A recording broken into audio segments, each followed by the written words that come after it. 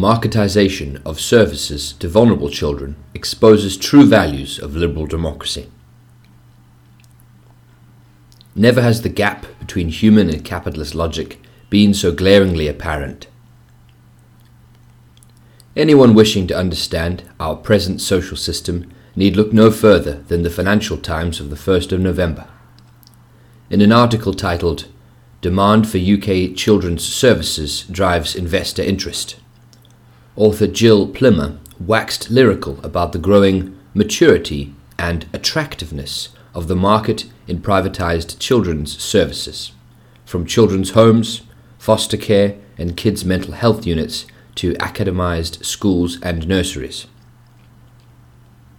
Highlighting the relative immunity of such investment vehicles from the shocks of 2020's market crash and the COVID pandemic, Ms. Plimmer gushed, "Although referrals for care fell from the end of April as the pandemic intensified and schools closed, children's homes remained open and government funding to specialist schools continued, so most businesses in the sector were relatively unaffected."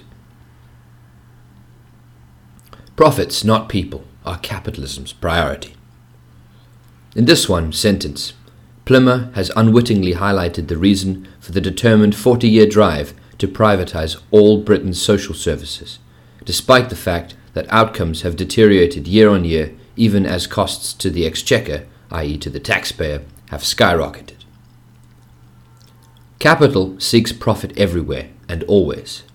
As opportunities for profit-taking are drying up in the productive economy, in manufacture and construction, owing to the capitalist crisis of overproduction, any and everything possible must be done to create investment opportunities for the huge agglomerations of capital sloshing around the globe with nowhere to go. This may be achieved through stock market-driven speculation in land, property and shares, creating bubbles that must, in the not-too-distant future, burst, or it may be through the privatization of any sector of the economy not yet being looted for profits. According to Henry Elphick, chief executive of Lang Buisson, described by Wikipedia as a healthcare business intelligence provider, the £14 billion a year market in England's neglected children is reaching a scale and maturity that makes it increasingly attractive to investors. The appeals of the sector are clear: a sizable market, an outsourcing of provision to the independent sector, increasing demand and a lack of supply. What is to be welcomed still more, according to this analyst in healthcare investment, is that the ranks of England's destitute workers and their offspring are swelling. The number of children in care in the UK increased 11% in the 5 years to 31st of March 2019 to about 98,756, while real-term spending increased about 4.4% in England.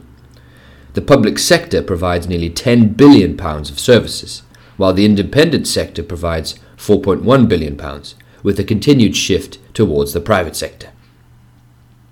Moreover, the proportion of services provided by the private sector is highest in special schools and colleges, where about 1/3 of all spending, or £1.2 billion, went to the private sector in 2019. This was followed by residential care for children at £1.15 billion for 2019 to 2020, and fostering at £790 million.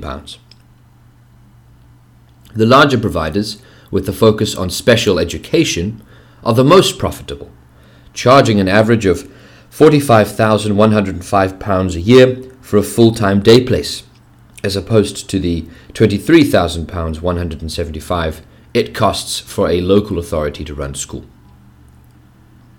Never have the needs of humans and the needs of capital been so glaringly at odds as at times like these, when services that are vital to the well-being of our people are turned over to the logic of the market. What unfailingly results is a profit-driven logic that sees staff numbers and expertise reduced, working conditions destroyed, and working hours increased, while the service that is delivered to those in need, in this case Britain's children, becomes ever more ineffective and inconsistent. The bill, on the other hand, goes up and up and up. A marvellous result for shareholders, a catastrophe for everyone else. All in all, the ongoing marketization and privatization of our health and social care sector is a marvelous result for shareholders and a catastrophe for everyone else. In the case of children's services, we can add to this calamitous situation the insanity of treating the nation's children, on whom our society's future rests, as mere material for extracting profit, no matter what the cost. What right-minded person would honestly choose that the most vulnerable of our children, those in children's homes or suffering from the growing epidemic of mental ill health, should be farmed out to the tender mercies of corporations whose primary motivation is cutting the wages and conditions of their staff and increasing the profits to their owners? Who really believes that the next generation's education is best left in the hands of such vultures? Yet the article happily reports on a surge of interest in the sector as a result of rising demand for places in children's homes, foster care, mental health facilities, etc. The tragic tale of the toll that unemployment, austerity, rising poverty, deepening inequality, and stress are taking on our children is passed over without comment, for in this mode of calculation, they represent just so much human collateral. While the system lasts, there is opportunity to be sought in the misfortune of the British working class. Far more interesting to the FT's readers, assumes Miss Plimmer, is the fact that big deals are in the pipeline. Among these is the sale of Elysium Healthcare, and if the practice of naming a healthcare company after the Greek afterlife is not enough to bring into question the ethos of its founders, let us note that it is responsible for an incredible 70 sites, including special schools and mental health services for children and adolescents. For a whopping £900 million, while Keys Group, running more than 20 schools and 100 residential facilities for looked after children, is up for grabs to anyone with £250 million lying idle. JP Morgan and Rothschild banks, respectively, are advising on the sales, and presumably receiving a handsome cut for their trouble. Meanwhile, the Priory, England's largest mental health care provider for children and adults, is up for sale with an eye-watering £1 billion price tag.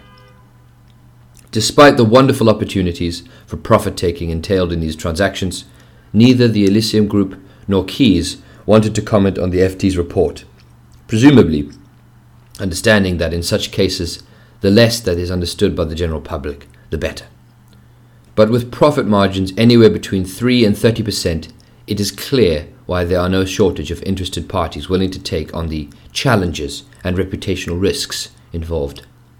It is worth reflecting that this system we are adopting, without any democratic mandate from the British people, is that of the USA, where healthcare and educational services are the most expensive on earth and also the most unequal, excluding 70 million workers from healthcare entirely, but delivering hundreds of billions of dollars in profits to major healthcare insurance groups. Meanwhile, socialist Cuba delivers security, warmth, humanity, decency, and better health outcomes to the entirety of its working class population at a fraction of the monetary cost. But Cuba's system is socialism, whose central tenet is that the economy, productive industry, science, research, the professions, the workers in all their many guises, the administrators and the politicians, in short, all human endeavor should serve the people.